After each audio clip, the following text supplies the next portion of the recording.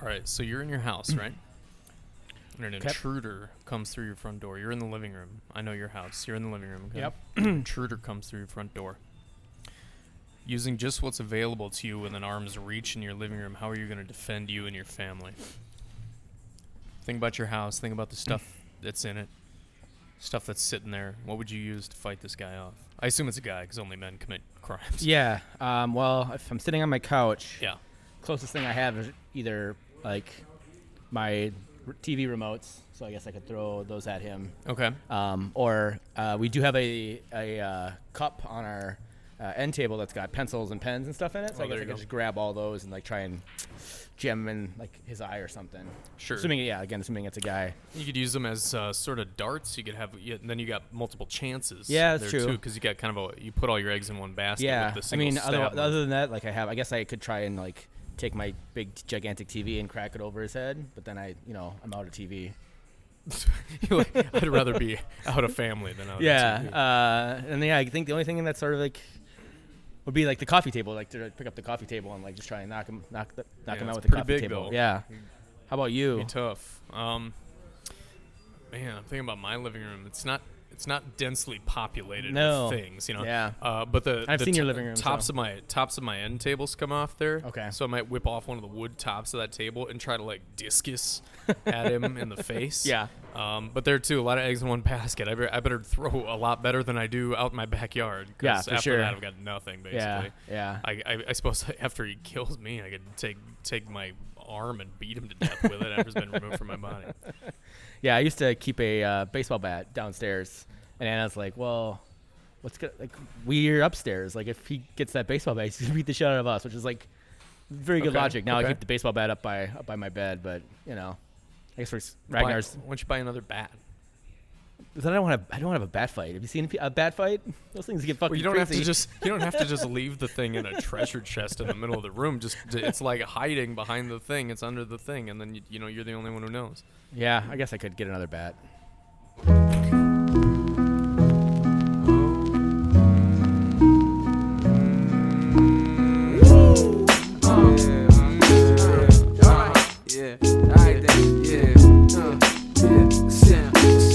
Sound good to me. Live from the Black Heart of St. Paul, we're the days you know. This is the days I know. You want me to be that type of dude, and I want to be who you like me to, but we both know I can't do nothing at all. Oh, yeah. You say there's no use in walking out, and I say All right, we got a lot of soccer to talk about. We do. should talk about some of it. But first, short of not being able to protect your family, Yeah. how's it going? It's pretty good. How was that family in their last waning moments yes, of life? Yeah, they alive, right now. So far, but you're So far, gone. I'm gone, Not yes. that would have made a difference, clearly. But Yeah, no, pretty good. Ragnar started daycare today. He went to daycare for the first time, which thought would be a lot more emotionally daunting than it was. He was all smiles and laughing it up. And was it emotionally daunting for you? Not really. It was more emotionally daunting when I had to go pick up my cat's ashes. You picked up your cat's ashes? Yeah. So when What does that mean? when Willow passed away, we had her cremated. You have to Wasn't that like 2-3 weeks ago? It was, yeah, but I haven't been able to bring myself to go pick up the actual ashes, and they do like a. So they will just hold your cat's ashes in escrow for like 3 weeks while you work up the nerve. I'm not trying to pick on you. Okay? Yeah, this no. is not a David Zeller thing. No, absolutely. I feel bad for no. you You losing like your it cat. takes like a week for them to do it. Like How much storage space do they have for cat remains? when I took it out, so it comes in like a nice little bag. You can It comes in a bag. It doesn't even come in. No, like it doesn't. any more No. stable, Trust me here. So let me finish my Okay, story. yeah, please. So it comes like in like the Crown Royal bags. It kind of looks like that. It's like purple and gold. It's got like a little inscription on it, like we'll see you again over the Rainbow Bridge or some shit like that. Which I'm not really. That wasn't what got me. But at this particular vet, this 24-hour vet we took her to a few weeks ago when we had to put her down. Like one of the things they asked you, like, do you want like a paw? They do like a clay, like to do an impression of her paw. that they do in clay that then you can then bake and then Okay. and then like have forever. And then you could like literally you can buy like urns for cat ashes. And literally, like, honestly to God, man, the cat ashes are in a box that is like it's about half as tall as my my phone's here, and then like right about half as wide. Okay. So it's just it's Little box. It's a little box. Like it's a fucking cat, right? Like even Yeah. like when humans You are only need cremated. so much cat Yeah. left over. Yeah. Well, there's only so much cat left over when you put I it through a suppose, fucking once you- oven. yeah. I mean, it's just like when you put a human through an oven. There's only like more than you think. Though. More than you There's think. Like 20 pounds of human left. not at all. Not at all, man. Not at all. Anyways, long story short, yeah, like they called us about 2 weeks ago, and we're like, hey, ashes are here, and you can pick them up whenever. And I don't know, just been putting it off. Haven't really thought about it. And then today, for some reason, I was like, after I dropped my son off, a theoretically emotional thing, I was like, oh, I should go do this other emotional thing today. Yeah, let's just knock them all before out. I like have my first like official like full like 10-hour day of my job.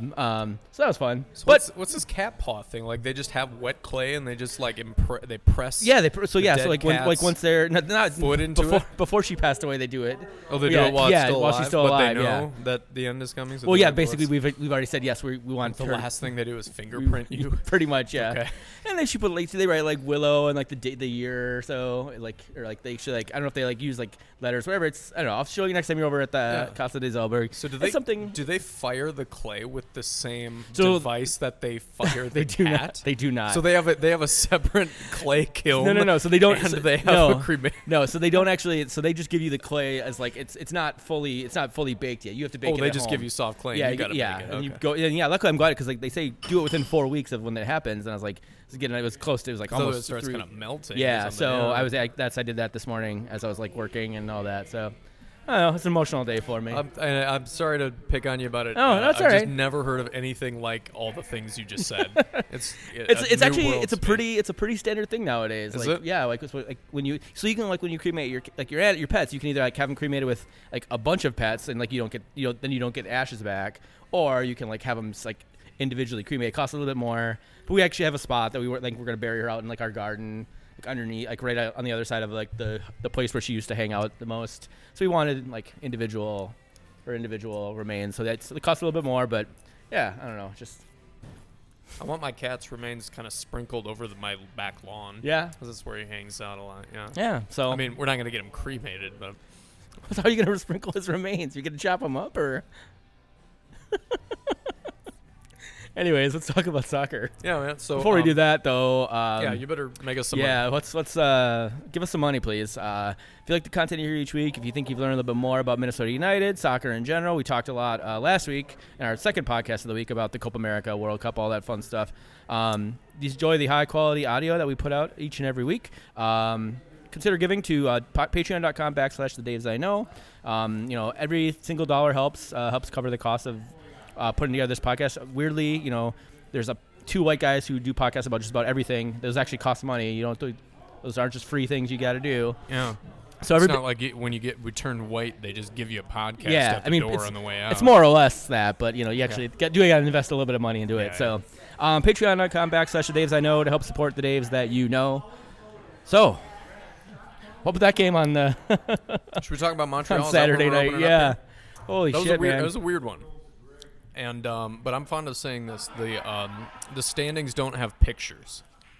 That's So true. Whatever it was a win. It went down as 3 points, and you're A not win's going to a look at win. it at the end of the year and say, "Well, they came in 4th place or whatever." But really, if you really look at none of that Yeah. shit. So, it wasn't quite a Montreal meltdown. There was gave up a lead. There was a Montreal meltdown in the game. I'll talk about that in a Okay. second. All right. You say they don't come up with a but for that game. We might actually start thinking about this as the game that Mason Toy asserted himself. If he I hope so. if he starts playing consistently and well and scoring like he's scoring and connecting with Molina, we might look back at this game as the game that Mason Toy broke out. I hope so. So- And obviously he's had a good run lately between MLS and U.S. Open Cup. He just can't be stopped. Yeah, I believe he's got 6 goals in the last 5 competitions. Of course, 2 of them were against Forward Madison, the team that he was playing with up until very recently. But he scored a goal in the U.S. Open Cup, actually the winner against Houston. Those 2 in or 6 goals in 5 games because he's got the 2 in Madison, the one against FC Cincinnati, scored again 2 times this game. You have a best moment of the game. Is it one of those toy Molino connections? It's the first toy goal actually, Okay. because of the way that he brings it down. He's actually doing what we expect Angelo Rodriguez to do, which is, and Angelo can play hold-up play. That's great. But he doesn't always connect on the finish there. But here we got Toy. I mean, he's making the run, but he mostly just catches it in the air and brings it down soft with his feet. It's more posting up than it is running onto the end of a ball. Angelo can do that with his back to goal. Toy can do that facing goal. Correct. And Angelo, when he turned, he'd be 10 feet from the goal and sky at 1,000 miles high. And Toy did it all. Just feathery, soft touch, brings it down, and makes no mistake, waits for no decision, fires that thing as quick as he needs to, and puts just the right touch on it. So that was a cool moment. I'm gonna say it was a mature moment for somebody. For both of those, both Molino old, and Toy. I mean, Molino had pitch perfect passes on both of those. Right, he just put enough weight on it that Toy was able. I would actually say that first one was great. I think the second one was even more impressive, just because. The first one, he actually put a little more of a touch on the ball and was able to round the keeper. The second one, he took it down and then literally kicked it. Had that fantastic finish. So, either one of those goals should have been up for goal of the week and probably should have won. But pretty stuff. Yeah, both of them I think were fantastic and fantastic opportunities, the best moments of the game. So, worst moment of the game? Is it obvious? 28 seconds in. Yeah, Holy allowing shit, a goal man. in the first minute. It's one of these things where you're just you want to say, here we go again, of course. Yeah.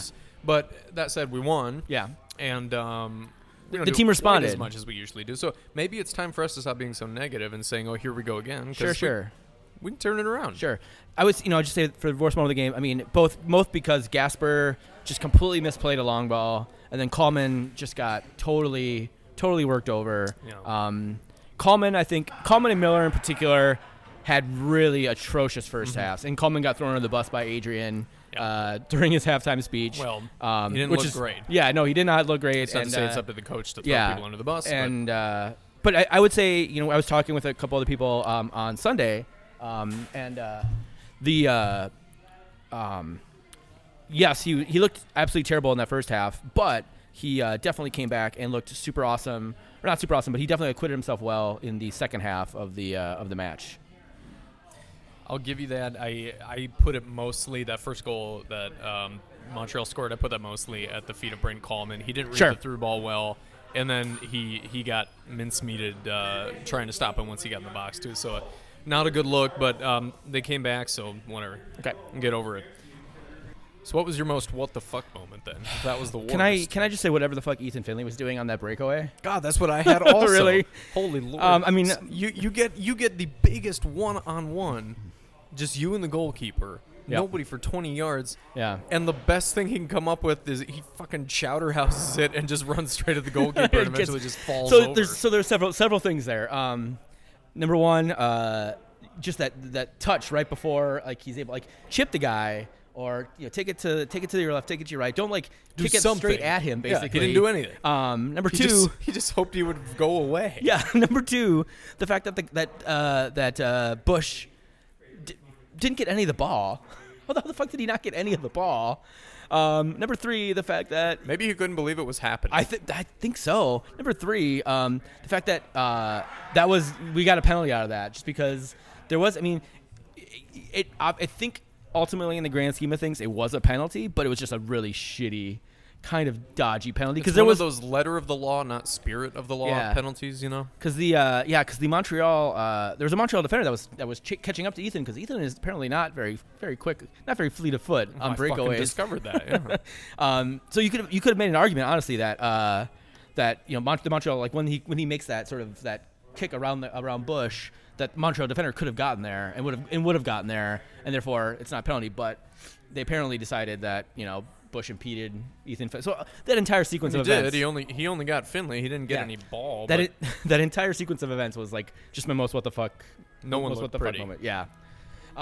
So just for this game, I have a most totally sane. Definitely was going to happen in a game against Montreal, and then I have Montreal Meltdown Part 5. All right, let's hear it. Part number 5. There's a Montreal assistant coach was thrown out of the game. Oh really? Yeah. I didn't catch that. Yeah, it was. I looked like someone was thrown out, and I turned to Wes. I'm like, was there a coach that was thrown out? And he's like, yep. I don't exactly know why the coach was thrown. I'm guessing arguing with the fourth official. How is it this way with this team? I don't. It's for because years? it's in because it's Joey Saputo, and Joey Saputo run franchises are fucking bonkers. Apparently, We talked about this running up to this week. We were like, Yeah. guys, listen, trust us. Yeah. This is gonna happen. and the other thing I'm gonna put in there is like Montreal continuing to show replays in stadium on controversial calls against MLS rules and like the oh, FIFA is there a Pro rule rules. about that? There is basically, yeah. You're not supposed to show. This is why you don't ever see like when there's a potential VAR call, you don't ever see the replay until after the referee has made a decision. Is that only in instances of VAR? Because they show replays. Yeah, in no, general. it's only in like instances of controversial calls. It's basically what the rule says. It's like if it's a potential That's vague, controversial 'cause, call. I mean, I've seen because then you replays saw that- all of the Montreal fans were booing, and of course, I mean, apparently it sounds like the referee turned away from the replay, so he wasn't watching the replay up on the board. But obviously, you could see all the Montreal players were crowding him every single, especially against the Ethan Finlay one, crowding around him, telling pointing up to the score or to the board to watch the replay. Which that's helpful. Which is totally against the league rules and against policy. I mean, I don't know if it's technically a rule, but it's definitely like the policy of the MLS and the FIFA Pro referees or whatever that they don't show those replays of controversial calls like that while it makes while sense. there's a I just potential didn't decision realize being there was made. a formal, Yeah, I mean, that's why. policy Yeah, about it. And plus, just to draw the line at controversial is kind of a vague. I mean, it's one thing to say in instances of VAR we're not going to show it, or in instances of goals, but like we see fouls all the time. They get replay that we think was a foul. We look at it and we're like screaming at them to have called it and stuff. Yeah, so just those two things. Of course, it's Montreal. The nice thing about this is that we're 3-0 against Montreal in MLS play. God, it feels good. So, all right. So what was your next ready to do? Your ready to do star of the match. Of the game. Of the Gams. Star of the games. Of the Gamch. It's got to be Mason Toye. I mean, he's got the 2 goals, obviously, but the manner of the 2 goals, both of them with a soft touch and a quick decision, they were really mature goals. Yeah. And, for that, he's got to be in. Yeah. He was upper player of the week also. He was. Yeah, I can't argue with that. I'm going to give it to Kevin Molino. Mason Toye is obviously Put him on a dish. Yeah, Mason Toye is obviously the definitely 1A. Mason Toye being 1B. He is it looks like he's finally back to full fitness, and that is, Thank God. That's something great. I don't think we ever really truly appreciated Molino before he got hurt. It'd be interesting to see what he can do, not surrounded by a total shit housing like he was at first year. He was the best or among the best players, maybe compared to I don't know, Miguel Ibarra or something. But that he was first year, he was one of the stars of the first year. Certainly the first half of the first year. He was the one who had to carry the load. With this team now, with the attacking talent that we have, he doesn't have to carry the load. He can just do his thing. You can see that he started out on the right, but he drifted in centrally fairly regularly, which saying that week in and week out. Yeah, we want those attacking the attacking triumvirate and quartet to be fluid and flexible and allow for them to take up space and move into each other's space and all that, and that was definitely in play in Montreal. So, and credit to the team themselves for last 2 years, if Minnesota goes down in the first 28 seconds, oh yeah, that's it, you're done. Game's over. We're losing 3-1, for the 4-1. Yeah. Maybe we get one back because the game states, and then even we tie it up 1-1. 5 minutes later, which is great, but then we give up the lead 8 minutes after that, and we're down 2-1. Still, again, same thing. You're gonna be like, okay, the game's gonna finish 4-1. Would be whatever. We had 7 changes in the lineup, whatever. The fact that we buckled down in that second half. We scored that goal in the 52nd minute. It was very close after the start of the first half, and the defense really buckled down. As bad as Coleman and Miller were in the first half, they were the exact opposite of that, in terms of their goodness in the second half. So, yeah. So I mean, that plays right into the Freddie Adu Award for the worst player of the game. I'm really sorry, man. I'm really sorry. I got to give it to Brent. Oh yeah, no, that's Brent, goes without saying. I don't care what his second half looked like. Brent dug himself that hole. I don't think he was directly culpable on that second goal, which was a set-piece goal, but there was a whole lot of standing around with shrugging hands after that, and he was in the mix of it. Boxall was in there as well. So, not a good look. Yeah, no. I trust him to rebound. He's a good guy. He's good lad, top lad. Yeah, top lad. I honestly would say I don't think he's completely culpable on that first goal. That Chase Gasper just made a meal of that long pass and completely misread it. Allowed that hyphenated Jackson. Hyphenated Jackson in on the ball. And when you have space to run on that, like when you have literally nobody in front of you, you have space to run and make a move. Yeah, that guy's gonna beat Brent Coleman 8 times out of 10. You know, he certainly did, and he did. And so I don't necessarily think Coleman was completely responsible for that first goal. He was not 100% responsible. Right. But if of all the other players, like I said, as I mentioned multiple times, Ian Miller did not look great in the first half. Looked much better in the second half, but I would agree. I don't think that makes up for the errors in the first half. Sorry, Brent, man. So better luck next time. 3-2 win. Another one. Yeah, should feel good. We got six undefeated in a row in all competitions. That's insane. I don't remember the last time we had a 6-match winning streak. Well, that goes back to NASL. And I'm I sure. Don't remember when in NASL. It would have been probably happened. Maybe 2013, 2014, maybe. Good God, this is fun. All right, well, let's transition into some good stuff, and then we've got a game to look ahead to. A couple of games to look ahead to, but I think we're going to dust over the New Mexico one. So let's talk about what comes next. For sure. So we have some other United news. Obviously, as you mentioned, Mason Toy was up for Player of the Week. Him and Iko Para made MLS Team of the Week. Iko Para off of that scintillating San Jose. Did you want to say you didn't get a chance to talk about San Jose? Did you want to say anything about that San Jose game before we jump into it? You guys covered that. The one thing that I'll say is that I think when we podcasted about it in the preview, I think we got it right. Yeah, that 100%. Tactically we're built to oppose the things that San Jose does well, and we did. Yeah, and that's it. Yeah, and it was cool to see Adrian Heath show some positive emotion, which he only usually shows negative or none. And so I felt good about it. Yeah, it's funny. I was talking with Wes over the course of the last week or whatever with all the world soccer that was going on, and we were chatting. We were actually talking about Minnesota and Adrian Heath. He's like, "Is it?" And actually, we were talking about during the Montreal game, and we're both like, "Okay." He's like, "We should bring this guy in." I was like, "Oh yeah, you should bring this guy in for Toy." And Adrian Heath did exactly that, and we're like, "Awesome! Holy shit! Like, is it Adrian Heath getting better, or is it just like?" We're getting better at tactically identifying what this team should be doing. We're not, we just remember in the past Stockholm syndrome coaching method, and so you're like, oh, you definitely need to do this, and you've convinced yourself it's a good idea. 2 years ago when we were talking about this, like we would just be like, why didn't Heath do this? Why didn't Heath do this? Why didn't Heath do that? Why didn't he use all of his subs? Yada yada yada. And you just feel like he just had no idea about what the chemistry of the team was. Seems like he's maybe figured that out, and maybe understands a little bit more what each player brings to the roster day in, day out, what each player can do in a certain situation, killing off a game, bringing in Angelo, things like that. But both Wes and I were just like, holy shit, like Wes, he's actually doing the things that we want him to do. And it's going to make it tough at the end of this year when we've got to start making tough fan decisions about what our pickets. And that was the other part of our discussion. We talked about. We was like, well, what's the bar for keeping him? And I said on this podcast, and I'm not going to deviate from that. If we host a home playoff game, I'm cool like with him sticking around for at least 2 more years. And that I guess if we win the Open Cup and we don't host a playoff game, but we make the playoffs, I guess I would be amenable to that conversation. You wouldn't love it, but you get it. I mean, I wouldn't necessarily hate it. I would understand, but knowing that we feel like we could probably do better. You know what I mean? Wes was like, "What if they win a playoff game on the road?" And I was like, "Well, I still don't think that would justify bringing him back." Outside of like going on a run and one game, making it to the final, maybe then you can have a conversation about it. But like, I still think we need to host a playoff game, and this team is positioned right now as a host of a playoff game. If the playoff started tomorrow, they would host a playoff game. Problem is we got a lot of really good teams that we're playing over the course of the next 2.5 months. So, so we like as I said, Mason Toy and Iko Para made MLS Team of the Week.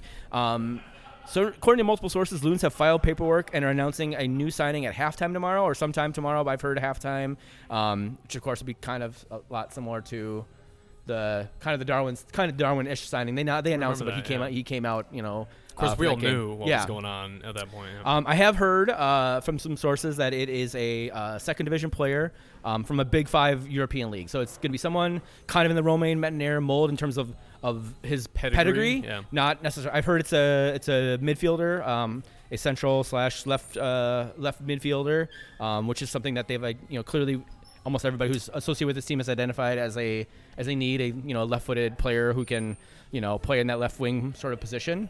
Obviously, it sounds like sounds like they still have one or two more folks that they're in the that they're looking for. Obviously, everybody knows left back is just the gaping hole that we have in our setup right now. I'd argue a second center back could be. I would right argue in there, that too. I would say second center back would be sort of number 2, but I think because I don't think you can count on Chase Gasper to hold down the left back position. No. Especially considering he does have some injury history in college, and I don't think you can expect him to play another 15 games as your starting left back. So I think left back is a big need. I think bringing in another center back would be immensely helpful as well. So and then I guess the other piece of United news, unless you have anything else to add about the silly season just started again. People sometimes accidentally, unintentionally, subconsciously conflate the order that the signings come in with like the team's intention and understanding of their importance. Just because this one isn't a left back doesn't mean they don't get that they need a left back. This is the one that got done. These deals are complicated. It doesn't mean it doesn't mean having a center back, and let's say he's a backup, because we've got Ozzy, who's going to be tough to displace, Grey Goose, who is on as a DP, and then depending on the formation, I mean, Darwin is probably unmovable for the most part. So if this guy's coming in as a backup, if he's a second tier guy in a top 5 league, if he's coming in as a backup, that's still fine, because we are always a Grey Goose international appearance or an Aussie injury away from being like Rasmus. I don't know. Like the next step down gets big. Well, that's so that's having a good backup would be fine. That's the thing about, I think, bringing in a solid left back who can start day in and day out, is that you can then move Dotson. Dotson can then sort of either be a backup at left back, he can be a backup as like your Ozzy Alonso. He can spell Ozzy Alonso. That's what he was signed as. Yeah, pretty much. Yeah, and I think that is ultimately where they see him. That's ultimately where they project him to be, throughout his career. And so if you can bring in a left back, who can step up and be the main player, then that frees up Dotson to alleviate some of Alonso's minutes, so that he's not playing 90 minutes every game. Now especially if one of the things that people have speculated about is that this player is clearly sounds like this is not a MLS player. And we've seen with varying success non-MLS players coming into the league and some adapting fairly quickly. Romain Metnier being a classic example of that. Yeah. Some taking some time to adapt. Probably more taking time than Jan not Grey taking Goose time, is like a great example of that. Now, I think Jan Grey Goose has played of his last 4 or 5 games, the best 4 or 5 games he's played as a loon, and it took time for him to like integrate himself into the team. I don't think even integrating himself into the team, but just learning the rhythms of the league and how the guys that are Travel's playing. Tough. I think an attacker probably is not going to take as much if this guy is truly sort of more of an attacking winger, not like a central defensive midfielder. You can really I feel like attackers gel a little more quickly just because they know there's attacking the goal. You know what I mean? Maybe I'm wrong. There's more individual creativity perhaps than moving as a unit. That's not to say that there's no space for creativity on the defense, and you can't act as a unit on offense, but holistically speaking, that's probably true. So it sounds like we'll have one signing announced tomorrow, and then I've heard again from multiple sources that there is actually a second player that they are in the middle of working on. And as you mentioned, I think it's probably it's just going to take some time to move the pieces in place to make it happen. So that will be probably more of a defensive. It's a fun time of the year again. It is. I don't know if you haven't checked out, if you're not a subscriber to The Athletic, Jeff Reuter, who writes for The Athletic, does amazing work. He actually has a piece out yesterday, I believe, that sort of breaks down all the acquisitions that Minnesota's made in different transfer windows. We don't normally make high quality acquisitions in the summer window. Angelo Rodriguez being sort of like the one big exception. Most of our substantial transactions happen in the winter window, so this is an interesting interesting time for Minnesota. Yeah, we're in a different place than we have been before. We have Absolutely. a lot more stability right now. But Absolutely. Read Jeff's shit to learn about. Yeah. Subscribe to The Athletic. Jeff, we get 10% of whatever you make off of that for the next 24 hours, something like that. Man, you know what? There was a time. This is random aside, but at the end of it must have been like the 2015 season or something like that. There was a time when two United fans existed, but was going through a transition. Like Kyle had just left, and so it was just Notch. And then he was like trying out different people to sort of fill in as like a co-host of Two United Fans. And Jeff was like sort of like pitching in then. Yeah. And we had like a season recap episode, and he invited me to come. That was before this podcast. I was writing for like Midfield Press or something like that. And so invited me, and then invited Wes and Bruce to come talk on it. Okay. Which this was after Denord was done. Yeah. So like basically only one of the podcasts of the 3 that you could say were represented there existed, but it was like this end of the year thing before, and like it's weird to think about where we are now. It's just like a very cool moment at the end of the year with like 5, I'll just pat myself on the back, 5 like big shits, you know, like but it didn't feel like big shit because Jeff wasn't Jeff then, you know, and I don't know, and none of this existed yet, you know, and so it was really weird to look back on that and be like, holy shit, we got those 5 people together for a podcast. That's pretty cool. That's a damn good podcast. That's pretty awesome. Yeah. All right. So before we jump into the upcoming matches, it's our Ford Madtown Brodown. Madison's actually doing I can't remember what the fuck the promotion was called, but it was like the Forward Madison Bro Pack, where you get it's a ticket. You get a ticket. You get a muscle tee. You get a beer, which is like, but it has to be a shitty beer. It's like a Natty Light, but it's like like a flavored Natty Light. Nasty. And then it's like a protein, which is like just a brat without a bun. it's like 26 butts. Yeah, just protein. Just like the Forward Madison Bro Pack. I'm curious as to like, I want to buy tickets for my my mother and father-in-law. Just go and take all the pictures of the dudes. Tell me what Brotown looks like. It is a Brodown. It is a Brodown. Ford Madison beat South Georgia Torment FC. South Georgia Tormenta. It's the Tormenta FC 2-1 in Statesboro, Georgia, last weekend. They're actually playing tonight against the Lansing Ignite in Michigan, and then they host the Chattanooga Red Wolves in Madison on Saturday. They've clearly put together a pretty solid win streak, and they're moving up the table. I think they're a couple only 3 or 4 points out of a playoff spot, which top 4 in the USL League One make the playoffs. So they were all the way down like near the bottom before. They didn't start they started their winning streak. The game that Ann and I went down there right before the Minnesota United game when they beat North Texas. They thrashed North Texas 4-1. So you might have had a little something to. You know, I'm not gonna toot my own horn, but maybe, probably, definitely, actually. I just want to give a shout out to. So I actually ran into 2 different people in Madison who are fans of our podcast. Oh, really? Yeah, at the game. It was pretty like. All of a sudden, it's like Dave. I was like, I turn and look, and this is like, an audio podcast. How do they know what you look like? I don't know. It's a good question. Maybe they're stalkers. Maybe they do that all the time. There's Dave. Are you Dave? It's gonna You're work. Dave. One of these times, I think one guy's like, "You're a Dave I know." I was like, "Yes." You're not anybody I know. You're not anybody I know. But sorry, I didn't catch your name. But I love it when people come up to us and are like, "Hey, I really love the podcast." I don't know. It just tickles my cold dead heart. It's still always surprising that people listen to it. Yeah. All right. So let's talk about. We have a game that'll be tonight when you're listening to this podcast. We're hosting New Mexico United in the quarterfinals of the Lamar Hunt, the 108th Lamar Hunt U.S. Open Cup, something like that. A lot of them. I can't remember.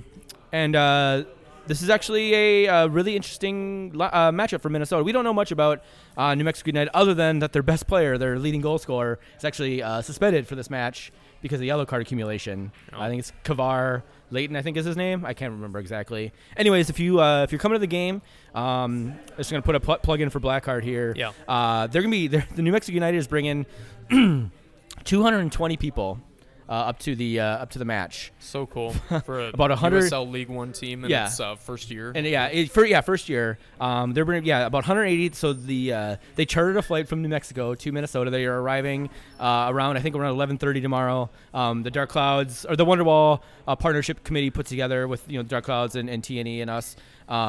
We put together a Minnesota beer care package with probably a couple hundred beers that we're going to deliver to the hotel. So they'll be there. Minnesota specific. So like Indeed, Summit, Dual Citizen, a bunch of, and some other local small craft beers. Mm-hmm. So that we're just going to deliver to the hotel. So it will be there for them when they get to town before the game. And then they're going to be pre-gaming here at Blackheart of St. Paul. They're actually going to take the entire back room. They're going to apparently deck it out in black and gold. They've been chatting with Wes, and I think think Michelob Golden's going to buy them their first round. Really? Yeah, Oh, man, that's yeah. So it's pretty cool. And so if you are coming to the game, or if you're not even coming to the game, if you want to come party with some interested people, trade some scarves. Sounds like they're bringing up extra scarves to trade, and so it should be a fun time. Those not too long ago we were that underdog team. We would go to Open Cup matches. We never made it to the quarterfinals in the current iteration of Minnesota United. We did make a run to the semis as a lower division team. That was years and years and years ago, before most of you even knew about Minnesota soccer, probably.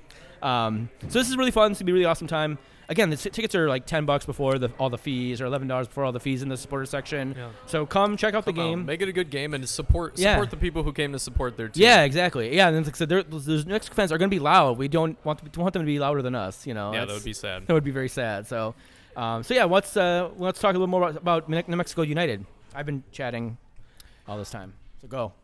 Those are the things I had to say. Mostly, if I think about the way we approach it, the biggest question is a lot of match congestion right now. Obviously, we played 2 games last week, 2 games this week. We are doing well in the league, but still in a precarious spot. We're still basically a bubble team. Anything could happen. You're only a couple of losses away from going the wrong direction. There's only 4 points, I think, between us and the red line right now. Right. So you can't forget that. Yep. And this is only the quarters here for the U.S. Open Cup. So, it's the big question. How many starters do you play? Whom do you rest? What's the right rotation? I'm not going to ask the stupid question. Do you try? I don't believe in that question. Like, do you really take the Cup seriously? Do you even care? Everyone has to make good decisions, but tough decisions. But I don't think anybody's putting together a lineup saying like, "Fuck it, we don't even care." Like, that's just not the way people are programmed and get paid for. Yeah. So in terms of a lineup. It sounds like Dunlawdy's going to be injured. I think that everybody else is pretty much healthy, right? I think so, and obviously, Adrian rested 7 players from their last match. Larry Olam's gotten starts in the 2 Open Cup games so far. Mm-hmm. Chase Gasper, Michael Boxwell, and Eric Miller have all 3 have gotten starts. Olmsberg started the first game against Kansas City. Opara started in Houston. And then Quintero, Rodriguez, and Finlay have been getting runouts in Open Cup. Now, I would expect that you see Quintero and Rodriguez tomorrow. I would expect you probably don't see Finlay, just because he played 180 minutes in the last week or so, less than a week. And let's not forget, we're playing a third division? No, it's a 4th division side, isn't it? Third division side. Yeah, we should win. We ought to win. We're expected to win. Yes. We should be able to trot out some guys that would be less than our optimal 11. Yeah. And we have many of the folks who would be our optimal 11 rested. You already mentioned Angelo and Darman. So yeah. So, it wouldn't surprise me if we see Quintero, Rodriguez, and, even Molino. I know that you have to have a certain number of Americans out there, so I definitely see Ibarra. Ibarra got a rest over the weekend. Him definitely getting a run out. Opara, Ozzy Alonso, who hasn't played in the Open Cup so far, but again got rest. This would be a good chance for him to get integrated here. Yeah, got a rest. I would expect you to see Hassani Dotson in the midfield. We didn't mention it, but Romain Metnier, his Madagascar team, upset Congo, and now they're not stopping. Yeah, they're not. So now they're in the quarterfinals of the AFCON They Cup. did that with a big assist from him. Actually, yeah, actually, he had the assist. The go ahead assist. Well, no, they had actually went to penalties. But yeah, it was technically okay. Yeah, I got. Anyways, but it was the go ahead goal. Obviously, Congo came back and tied up, and they went to penalties. And Metnier hit his penalty. They actually play tomorrow at 11. If you have BN Sports or have access to get to BN Sports, check out the AFCON. Romain Metnier. Cheer for him, obviously, but if they lose, he comes back to Minnesota. Don't cheer too hard. A little earlier. So it wouldn't surprise me if we see sort of a Miller, Gasper, Boxall, Opara, maybe Coleman, but I think Coleman may have played his way out of the lineup temporarily, at least. I fear that the Open Cup could be a good chance for him to wipe that slate clean pretty quick, though. It's a little bit lower stakes, in my opinion. Yeah. You're going to be playing against lower competition. Do you want the guy that you don't have faith with to get booted for one game, but then be the guy who's arrested to come back versus a higher tier competition in the following weekend? So I actually wouldn't be surprised to see Coleman at all. And Boxall picked up a yellow card in the last Open Cup match. I'm not exactly sure what the yellow card accumulation was. I know there are rules. I think it's just 2. So it won't surprise me if you see maybe Coleman for Boxall. It's an American guy. You taking away the although Boxall has his green card, so I think he counts as part of the. I don't know the exact. The fucking Open Cup has really bonkers rules. I think that Who when knows? players come to this country before they're allowed to play for it, they should have to like waiting in like a holding cell for months. And do they get drinking hot golden piss? Yeah, on do the they toilet. get soap and toothbrushes and things? Okay, No. just making sure. Tooth black? Tooth black. Yeah, they get tooth black when they come. All right, so I mean, I don't know. I don't expect us to look much different than we did the last 2 Open Cup games. Maybe I think the formation is going to stay the same. They've been mostly playing like a 4-3-3. Again, it wouldn't surprise me if we see Alonso and Opara in there, as well as maybe a Molino or a Barra in place of Finley. So, do you have any other additional thoughts? No, it pretty much sums it up. I think you're going to see a mix of guys who are obvious starters and guys who are probably more obviously rotational. I don't think that we want, regardless of who's rested or not, I don't think that we put all of our cards on the table for an Open Cup game against a third-tier side. So we got FC Dallas following, and FC Dallas, though they're always a mixed bag, is a much more formidable foe that we need to keep our eyes on. Absolutely, yeah. You want to switch into FC Dallas then? Sure, let's do it. Who's good in FC Dallas? Yeah, so they haven't quite hit their utter late summer shithousery that they usually hit just yet. But I look at FC Dallas. They're kind of they're very much a mid-table team. Who's good? I look at Paxton Pomykal as a young guy that everybody in MLS needs to be aspiring to create. Yeah. And we've talked a million times about FC Dallas's youth program. They just sold. They just sold a player $4.5 million, I believe.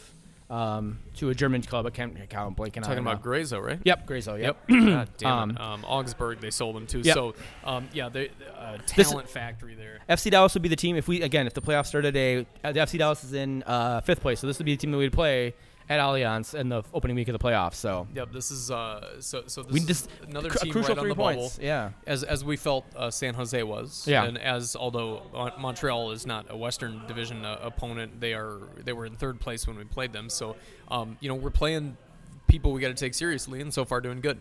I'd say Jesus Ferreira, he's having a pretty well-rounded year. He's got 5 goals and 4 assists at the top. Not that 5 goals is an elite caliber haul for a striker, but 5 goals, 4 assists, pretty well-rounded. Dom Baji, he's never become the guy I think he ought to have become. But that said, he's sitting on 5 goals on only 21 shots. That's not bad. Last one I'll give you is Matt Hedges, solid MLS center back. He's played almost every single minute this year. Only one player has played more minutes than Matt Hedges, so he'll make things tricky in the middle. Yeah. I'm not sure if he'll be. I'm assuming he'll be back in time. I would throw in Reggie Cannon. Got ample minutes in the Gold Cup with the U.S. team. These young guys, young homegrown player.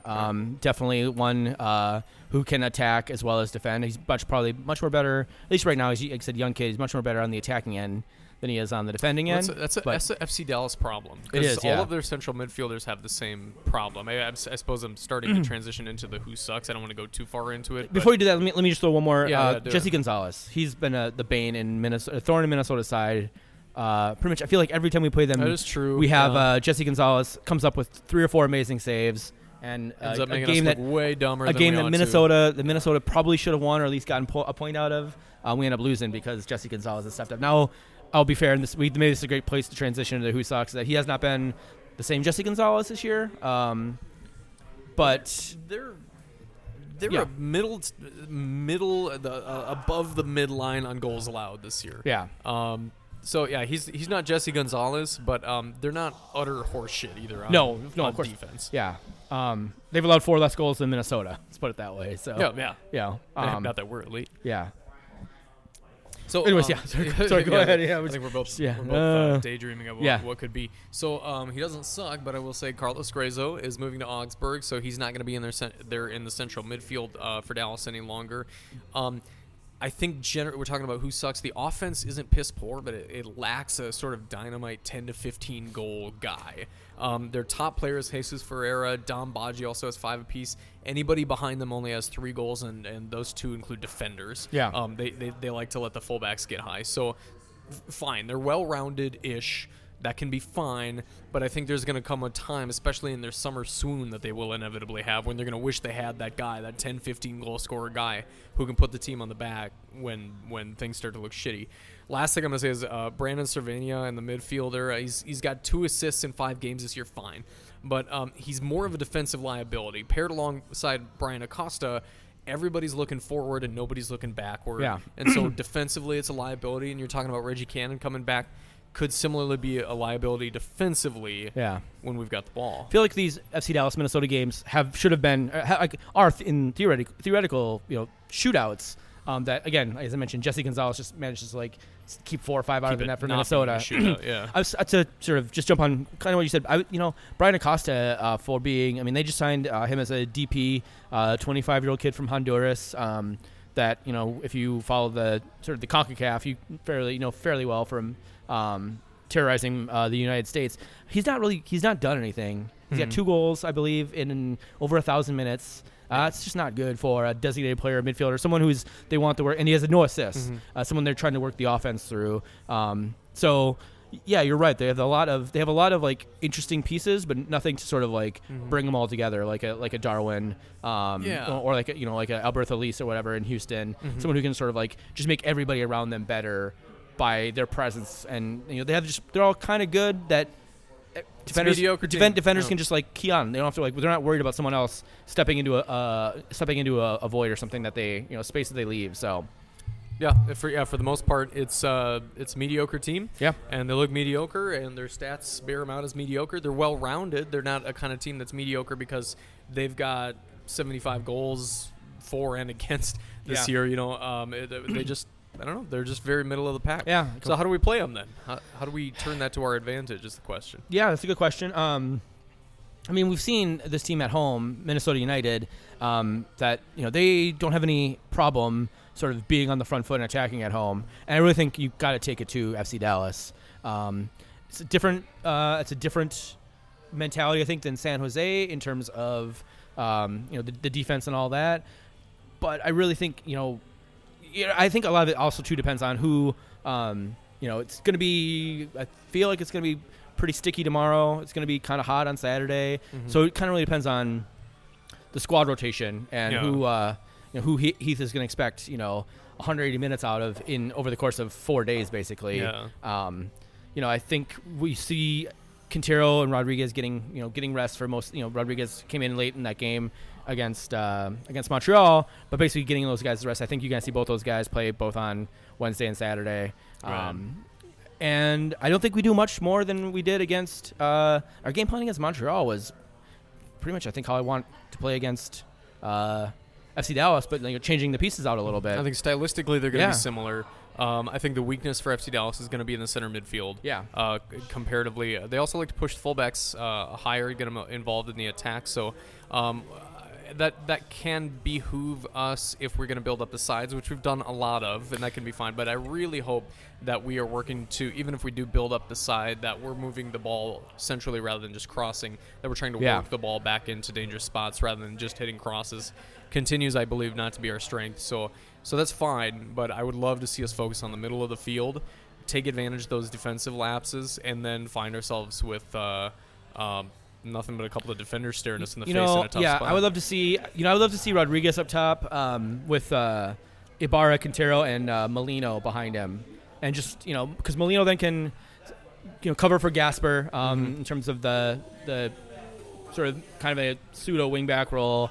Dotson probably on the right, and just letting him make runs, and then giving Molino, Quintero, and Ibarra the ability just to sort of, or specifically Molino and Quintero, the ability just to move with one another and trade spaces and overlap and all that. If you have a fullback who can go both ways, and Dotson can, I'm a little more concerned about that with Gasper and his ability to cover if Ibarra and Quintero swap or whatever. Which is why I would say I'd argue that maybe you want Ibarra to stay home a little bit more. I'm not saying that he should completely stand on the left hand side and like Jurgen Klinsmann used to have him and not overlap at all. But giving Molino and Quintero the ability to sort of work together with Rodriguez could create a really interesting dynamic on the right hand side, which I believe Cannon plays on the left. Whether he starts or not, I don't know for FC Dallas. But anyways, that's kind of my thought. I think the more I think about it, I'm thinking about Mason Toy starting in the U.S. Open Cup game, and then Angelo Rodriguez starting here in the MLS game. Angelo will be well rested there. Mason Toy will probably by then need a break. Yeah. Plus, it'll give, I believe Quintero is going to start tonight. I think that it'd give a chance for us to see a little bit more of Quintero and Toy together and see that chemistry grow, see what they can do together. So I would want to make sure, if Quintero plays on Wednesday and then he doesn't play on Saturday, you're not getting a chance to see that chemistry then on Saturday. If Toy was going to start on Saturday, it's lame to hear it spoken aloud. But mostly, I think Quintero is going to start tomorrow, and I'd like to see him paired with Toy when he does get time. And I think tomorrow's when that's going to happen. Yeah, I think that'd be great. Actually, that's a really great idea. Toy tomorrow or tonight, and then Rodriguez on Saturday. Rodriguez on Saturday, yeah, with whoever behind him. I think that'll be Darwin, but if Darwin needs to sit it out, then I think we've got other options that can work too. It'd be interesting to see Molino play centrally. We've talked about that before. I don't know. I don't think it's a winning combination there, but I think that it's the kind of game that we might see a little. It's where he wants to play, but I don't give a keep shit saying where that, and that's we've clearly seen that's not his best position. So yeah. All right. So what do you got for a score prediction? Yeah. I hadn't thought about it. I'm gonna be honest with you. I hadn't thought about scores. For FC Dallas, I'm gonna say 2-2. It's a good team. I think we're evenly matched. I don't think we quite pick the lock the way that we did against San Jose. I don't think we quite have the answer. Okay. But I think we'll have our chances. Okay. I'm gonna go 3-1 Minnesota. I think we find. You feel really optimistic. Really optimistic. Yeah. I don't know. Like a 6-game winning streak will do that to you. Apparently. Yeah. No shit. I'm not used to what that feels like, so I wouldn't even know. All right. So we had a lot of games last week. We didn't recap any of the scores on midweek, so I'm just gonna go ahead and do them all right now. Yep. There's some pretty fucking bonkers scores. So jump in if you want anything to say. So NYCFC beats the Seattle Sounders 3-0. So these are all the midweek games. Orlando City loses to Philadelphia at home 3-1. The aforementioned Minnesota beatdown of San Jose 3-1. Chicago beats Atlanta United 5-1. Before this game, everybody's calling Chicago sellers, and I think Chicago should be a seller. But they went out and beat Atlanta United 5-1, and they actually played a really good game in the weekend too. A loss, but they played really well. LAFC, talk about a team that's in decline. Sporting Kansas City, they lose to LAFC at home 5-1. It's sad. I haven't in my memory seen SKC play this poorly. Oh yeah, not since I've been following MLS. No, and now plenty of teams are gonna let 5 in from LAFC. Yeah, but SKC looks like they could do it against anybody any week. And definitely shouldn't allow it at home. Yeah. Houston beat the Red Bulls at home 4-0. RSL beat Columbus at home. Yeah, Houston at home, and then RSL beat Columbus 1-0. I think Bruce McGuire posted a stat basically over the course of the last month. The Ohio teams are like 3-20-something and like 4. They're just real fucking bad right now. Sucks to be an Ohio soccer fan. Doing Ohio every bit of pride Ohio needs done. So yeah. So the weekend games: FC Dallas beat DC United 2-0. New England went to Colorado, beat the steaming hot Rapids, maybe the steaming hot Crapids now, 2-1 on the road for New England. Galaxy beat Toronto FC 2-0. Philadelphia and Orlando City drew 2-2. That game actually took place on Sunday because there's a weather storm or whatever in Philadelphia. A weather storm. Yeah, weather storm. SC Cincinnati finally got a win, beat Houston Dynamo on the road. Houston on the road. Yeah. What else? It's like the juxtaposition of like one franchise in 1 week is it's complete. 4-0 home win, 3-2 road loss. Oh yeah. Montreal again. We said lost to Minnesota 2-3. That's aforementioned Columbus loses at home to Seattle Sounders 2-1. Why did we save them? I don't know. That's a very good question. We just got them on life support now. It's kind of sad watching them flounder there. We should just pull the plug and just let the life drain from their eyes. Maybe we should pool our money, or maybe take some of that Patreon money and get them a gift ticket to the rope store. Give them a gift certificate to like a eatery in Austin. That'd be some cruel shit. All right, Sporting Kansas City bounced back and beat Chicago 1-0 at home. You mean the same team that beat Atlanta 5-1? Yeah. Okay. Great. By perfect sense. MLS. Laws of Keep it up, MLS. There you go. San Jose bounced back, beat RSL 1-0. LAFC beat Vancouver 6-1 at home. Well, I mean, didn't I have like 11-0? Yeah, you did. But I don't think you had them losing to Chicago 5-1 either. Well, that was a different team. That was Atlanta. Oh yeah. Or you didn't have them beating Sporting Kansas City 5-1. Anyway, sorry. Atlanta United and Red Bulls, and probably the game of the week, as we mentioned, the game of the week. Holy shit, this game was fucking bonkers. It was physical. Just two teams that hated each other. It wasn't always pretty, but I like the idea that MLS can, and its players or in its fans or whatever, stoke enough emotion that things get a little stupid sometimes. Yeah. We joke with MLS about like these like convoluted made up rivalries. This is a fucking real. Atlanta United has never beaten the Red Bulls in the regular season, by the way. They're like 0-4 and 2 now. They'll point quickly to last season's playoffs and tell you everything that you want to know all you about care about. Finally, NYCFC beat Portland, or lost to Portland, at home, and that monstrosity of a pitch, 0-1. Portland looking dangerously good now. Which team was it that it was recently they announced lineups and no, it wasn't a team, it was like the local SB Nation or whatever the fuck writer for it, but it's some team, they're like, here's how the other team's lining up, New York City FC, here's how the other team's lining up, and they showed their lineup instead of placed on a soccer pitch, it was placed on a baseball field, so they had like them aligned at catcher and pitcher, baseman. That is, I don't know who that is. That's the perfect way to announce their lineup. That's fucking awesome. And they didn't like make the joke like haha wink wink, they just did it dropped it, and it was perfect. That is awesome. Every team should do that when they go to NYCFC. Absolutely. I full-heartedly agree. Did you want to say, so we talked about the upcoming, never mind. Let's do picks for this week. Let's do picks. DC United host New England. Who do you got? Oh, it's got to be United 2-0. New England still sucks despite their win. Yeah, I would agree. I would say 3-1. Houston Dynamo host LAFC at home. Man. Unstoppable force versus an immovable object, yeah. right? The unstoppable force being LAFC. Houston can't lose at home. Yeah. I think they can. I think they lose. I think they have to. Yeah. 2-0 to LAFC. I've got to get LAFC's too damn good. Yeah. LA Galaxy hosts San Jose. We saw the Cali Clasico a couple weeks ago, and San Jose beat LA Galaxy at home. I think it's reversed here. I think it's LA Galaxy 3, San Jose 2. I'll get on LA Galaxy 2, San Jose 1. Okay. The Canadian Derby, Montreal Impact hosts Toronto FC. It's pronounced Derby. Derby, the Canadian Derby. Well, since it's in Montreal, shouldn't it be, what's the French equivalent of Derbois? The Canadian Derbois. Montreal Impact, I have them, I've had a 1-1 draw. I've got a 0-0 draw. I don't like either shitbirds. Orlando City hosts Columbus. I will not pick Columbus until they actually beat a team. Should probably be this week, but I'm going to go Orlando City 1, Columbus 0. Orlando City 2, Columbus 0. Okay. Chicago, speaking of two tire fires, Chicago hosts FC Cincinnati. I have Chicago winning this game 1-0. Yeah, Chicago at home, 3-0. This is still Chicago that won 5-1 against Atlanta. It's still FC Cincinnati that is FC Cincinnati. Lost 7-1 to us. Yeah, we lost to Chicago, so, in Chicago. Circle of life. We talked about United and FC Dallas. RSL hosts Philadelphia. Philadelphia going west. I have RSL. They're pretty good at home, too. I have them winning this game 2-0. Philadelphia 2-0. All right. Vancouver hosts Sporting Kansas City. I have Vancouver 3, Sporting Kansas City 0. Vancouver 1, Sporting 0. I can't give it to Sporting, but I don't like Vancouver enough to give them a bunch of credit here. That's fair. Portland hosts Colorado. I have Portland winning 4-1. I give it 4-0. Portland looks hot. Yeah, Colorado may have cooled down, finally. Seattle Sounders host Atlanta United. Two teams that are not looking really good right now, although they're both really high in the standings. I have Seattle Sounders winning 3-2. I've got Atlanta 3-1. All right, we're very different this week. Well, let's fucking fight. All right. Finally, Red Bulls host NYCFC, the Hudson River Derby. Is it a derby in it's a derby in the United States? No, because this is out in Jersey, so it'd be pronounced Derby. Sounds very English.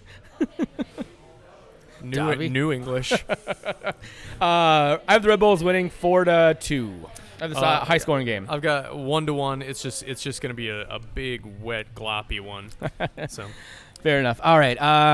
We're doing pretty good on time. Do you want to say anything about any of the world soccer tournaments that happened over the week? U.S. women beat the Netherlands 2-0. Our U.S. men lost to Mexico 1-0. And then Brazil beat Peru 3-0, I believe. Yeah. So I don't follow the South American stuff, so I don't have anything to say about it. I'll be honest with you. I just thought the last the semifinals and the finals of those games were just fucking bonkers, and it reminds me I need to watch more CONMEBOL.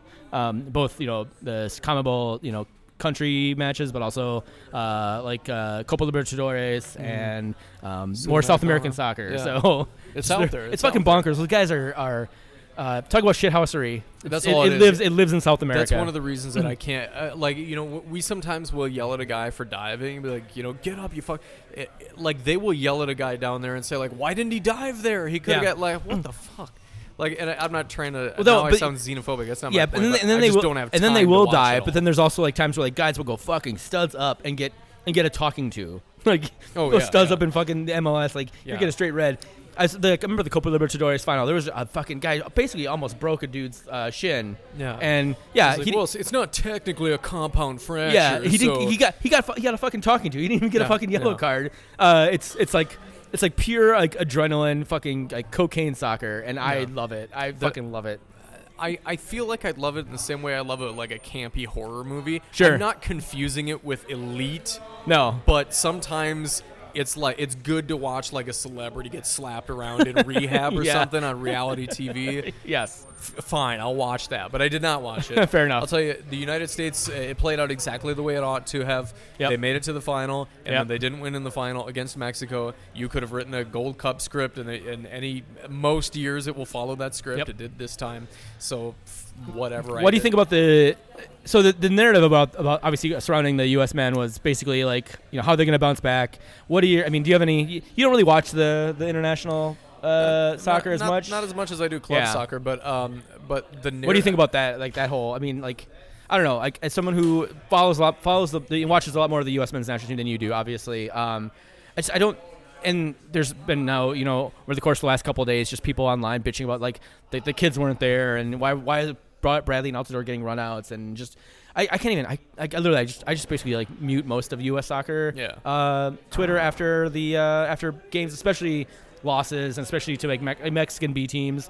And let's be fair, like we didn't have our full A team there either. Like I just can't stand some of the fucking bullshit that we have to deal with on like online after U.S. men's soccer matches. One of the reasons I can't get into it as much is because the fan base is just totally toxic bullshit, and so that just it's all still fun for me no matter how much I get into this stuff. Yeah. It's never not just a fun hobby for me. Yeah. So I don't get into that as much, but I think it's part. They're going to tell you, and they have said it's part of the project, right? And this is a longer term thing. It's not about one tournament that took place over 5 games or whatever it was, 6 games.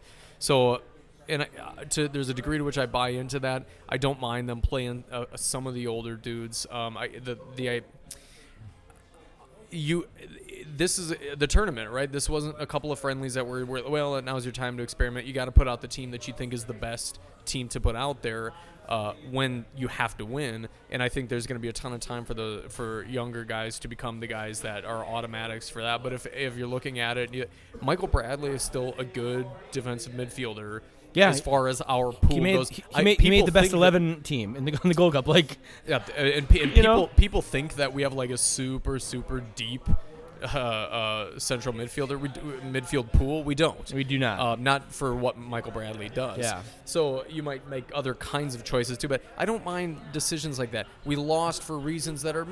I love the sort of desperate arguing that's just like, well, if we only did this with the lineup, and if we had our starters and they had their backups and stuff, then we would have won, and it would totally count because it would be the outcome that I want. And then like every time anything doesn't go, it's like, well, this guy wasn't like, all of our players were fit except for one guy that was like 75%, so he can't really, and then we didn't play the guys that I would have wanted to play. Look, we do this every time. Yeah. We lose every fucking time, and every time there's a new reason for us to have had a good reason to lose. Shouldn't we accidentally stumble ass over tea kettle into some wins where maybe those cards fall the other way, where this team fields a shithouse team and we're looking pretty good that afternoon, we just woke up and our neck didn't hurt, and then it always happens this way. Guess what? We're not as good, and there are 1,000 reasons for that. Oh yeah. And very few of them have to do with the very particular lineup we picked on a very particular night. Yeah. The referee didn't help. Yeah,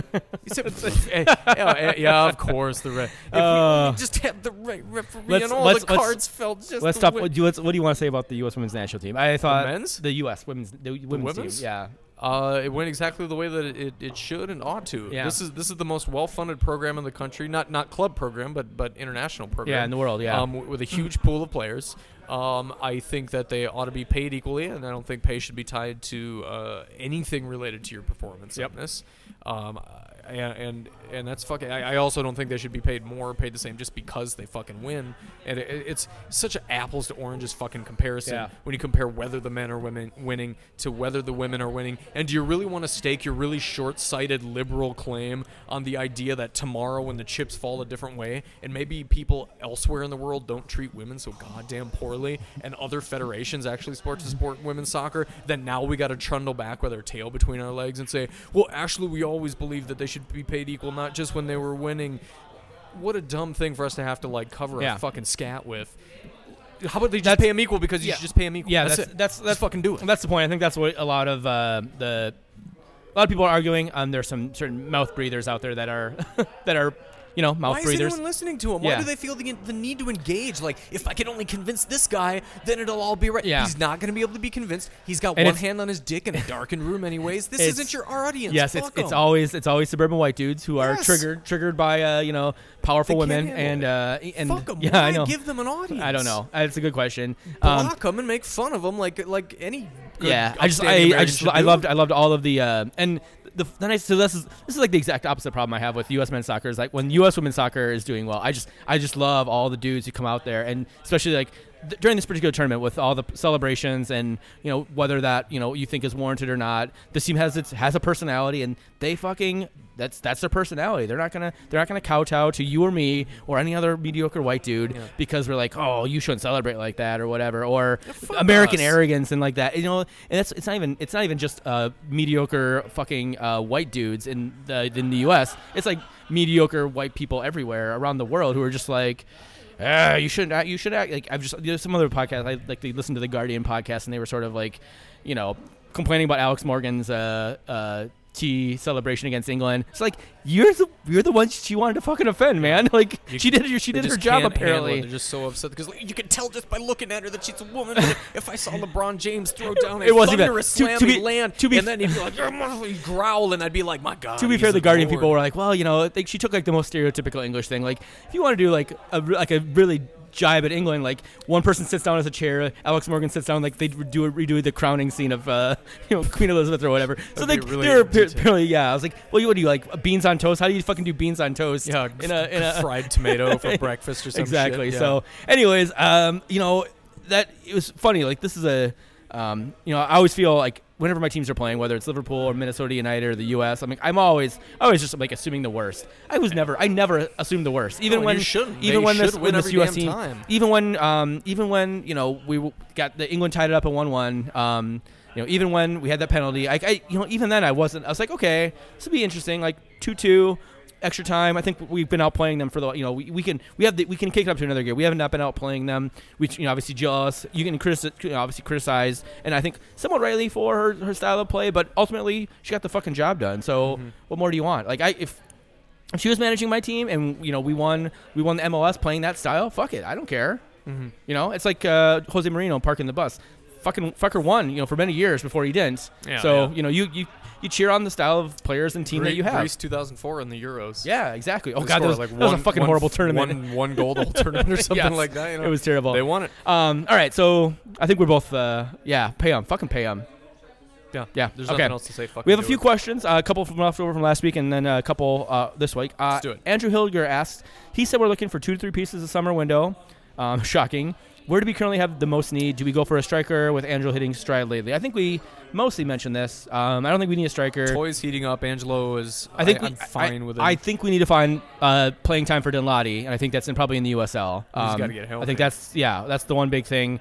Dinladi getting healthy and getting some playing time somewhere that's not here, I think will be the biggest thing in the striker. We talked about the needs. Obviously, sounds like we're going to sign a left midfielder. I think left back. You obviously say center back, at least some center back depth, which is a lot. Which is compared to where we were last year. I want a center back starter. Center back starter. I don't believe in the starting capability of anybody except Iko Para on our back line. Okay, fair enough. But then I think left back is a second need for me, and then probably an attacking midfielder is my third need. If you would have asked me a few weeks ago, I would have said attacking midfielder at least second. But I think Darwin is getting shit together a little bit better, and then I think when you've got Kevin Molino dishing it and stuff, I feel a lot better about the build-up potential right now. Ask me again in 2 weeks, I'm sure I'll change. Sure, it'll be a different, yeah. Lazy Loon asks, another question. Word on the street is Loons are bringing in a left back and left wing, assuming they're starters. Who goes to the bench?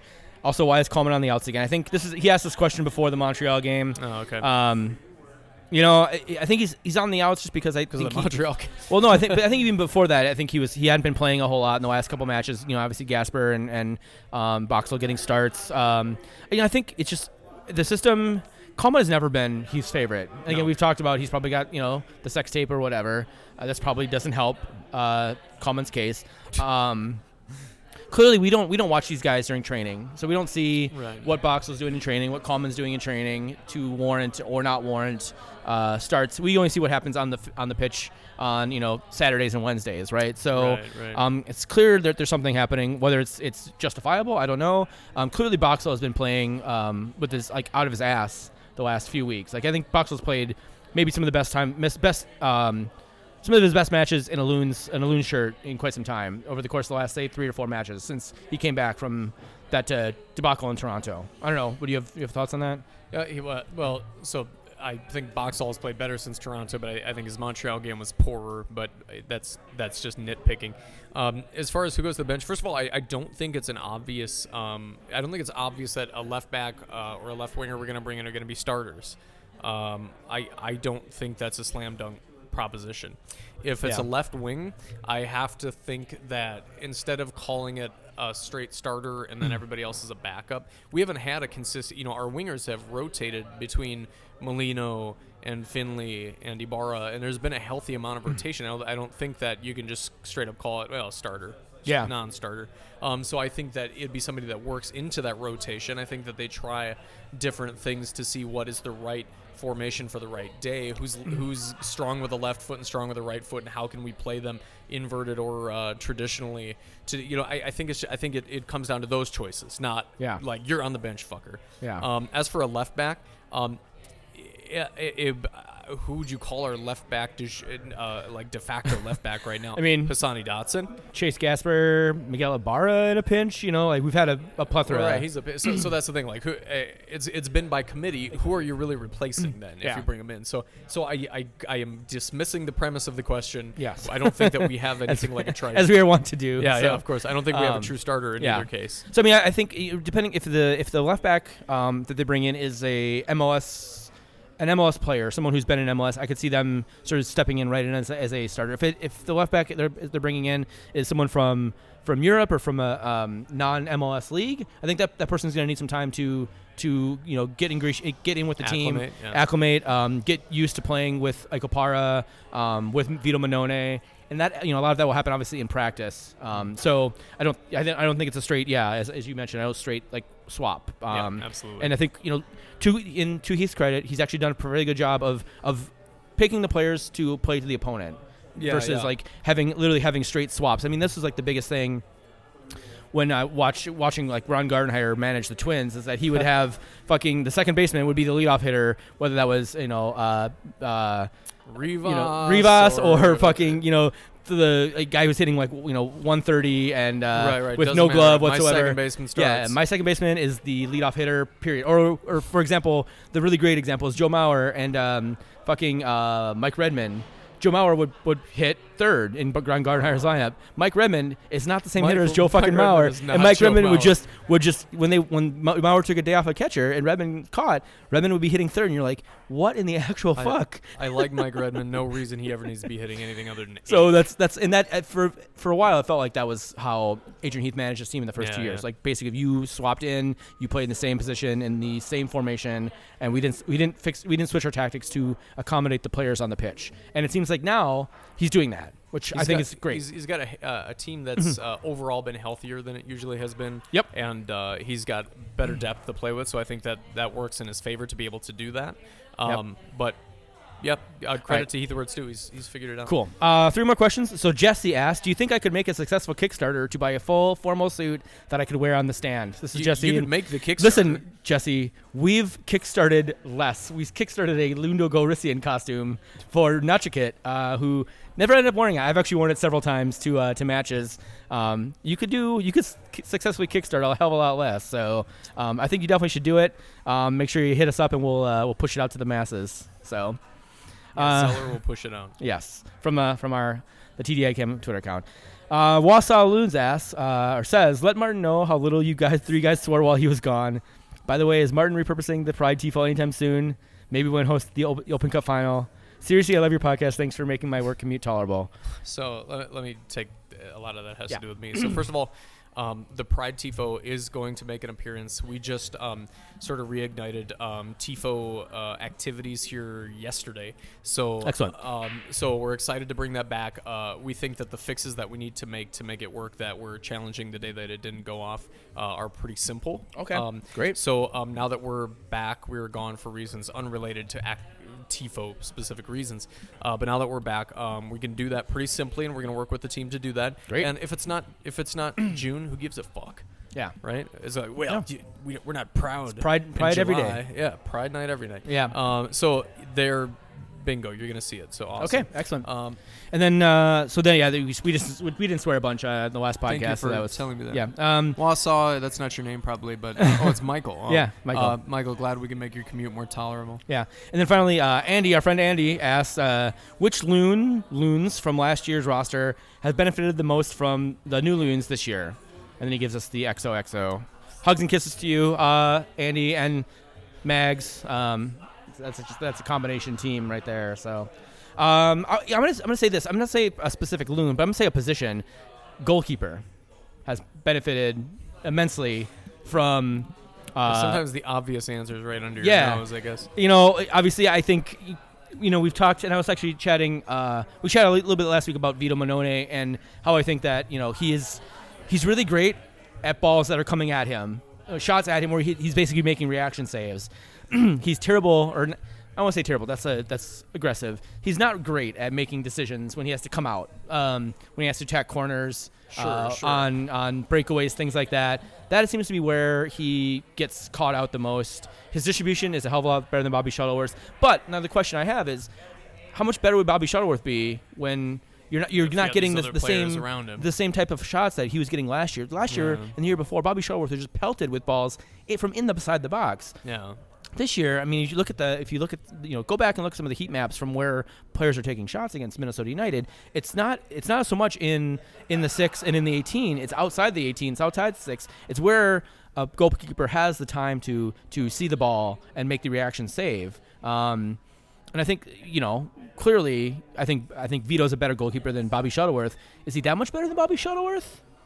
I don't know. I don't think he's immensely better than Bobby Shuttleworth, but I think he's definitely better than Bobby Shuttleworth. Sure. So I would say the position goalkeeper. Is there a specific player that you think has benefited from the new additions? Let me give you a player. So this is I'm kind of backing into this question back-assward because I know that this isn't the way that Andy meant the question, but here's what I'm going to say. Mason Toye. Okay. And the reason I'm saying that is because the additional players in depth we've had allowed him, and plus, of course, some of the other off-season front office type stuff, allowed him to go to Madison and get consistent playing time that has enabled him now to come back with the senior squad and perform. Be confident. To be hot, be confident. Because he didn't. If you don't have the depth that we have now, what happens is he lingers on a bench here. Certainly not a starter, but you need physical human souls to play just in case. And so he just languishes on a bench here, accomplishing nothing, growing in no way. So I think that he has benefited from those players by just generally having added depth at his position and at adjacent positions. Oh, 100%. So again, it's a backwards way to answer the question. He's basically gotten stronger by being pushed out of the squad at first, but now here he is. I think that's a totally fair answer to the question. I'm just trying to think of who else.